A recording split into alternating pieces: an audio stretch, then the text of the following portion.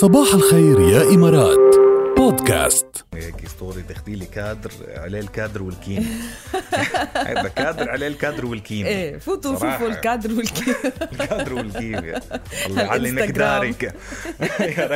يا رك اليوم قلت لهم اصلا انا بديت الحلقه اليوم شو ما طلع منه ما بيأثر يعني رايح اجازه. يلا بمناسبه مفاجآت صيف دبي بدورته ال25 سبوت لايت بتقدم بالتعاون مع انغامي مهرجان بالدهيت بقاعه الشيخ راشد بمركز دبي التجاري العالمي. سابع حفلات المهرجان رح تكون مع النجمة بلقيس وجوري قطان يوم السبت 27 أغسطس.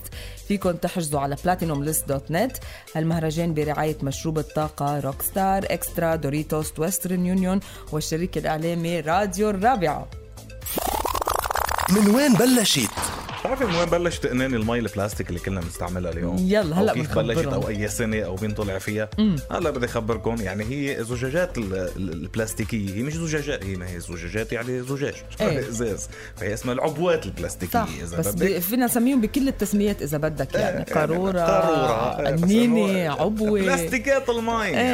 اول مره بلشت تجاريا بال 1947 وضلت باهظه الثمن نسبيا حتى اوائل الخمسينات من القرن الماضي لما تم ادخال البولي اثيلين على الكثافه اللي فيها، فدخلوا ماده يقدروا يعملوها بشكل ارخص اذا بدك، يعني صارت تكلفتها ارخص. وبعدين من بعد هيك صارت شائعه عند كل المصنعين والعملاء بسبب طبيعتها خفيفه الوزن وانتاجها المنخفض، يعني او تكاليف النقل مقارنه كمان بالزجاجات الزجاجيه بتعتبر ارخص بتكلفه انتاج ونقل واخف وكل شيء، صارت غير عمليه اكثر يعني. وهلا بحسب مخترع القاروره يلي اسمه موريسيو كوردوفا، ففكرته كانت بتقتضي بصنع منتج صغير الحجم وقليل التكلفة وبتقدر تحمله بسهولة وبتستخدمه من دون ما طبعا انه ما بدك تتلقى تدريب او من دون ما يكون في له بدون ما تقعد تتعور يعني بروتوكولات معينة. صارت كتير سهلة. بعتقد لانه قبل بالجيوش كانوا بدهم يتدربوا كيف يحملوا القنينة لانه ثقيلة وما بعرف شو كيف ياخدوها والازاز ما كانت عملية ابدا صح يعني. والاشياء كمان بتصنيعها كمان تدريب بتصنيعها بكيفية نقلها لبيعها والى اخره، فهيدي لقوها من كل الميلات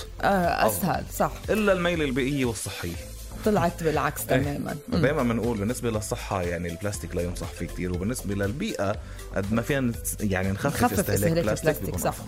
يعني أفضل مثلا إذا بدنا نجيب، حتى لو بدنا نجيب بلاستيك بدنا نجيبه كتير أناني مي صغار، نجيب هذا مثلا الجالون الكبير ونحن نصب بإزاز بالبيت يعني. عرفت كيف؟ قد ما فينا نخفف استهلاك البلاستيك. هيدا الوان يوز هو اللي مؤذي للبيئة، يعني نجيب أشياء فينا نستعملها أكتر من مرة. من وين بلشت؟ من هونيك. جولديز صباح الخير يا إمارات بودكاست.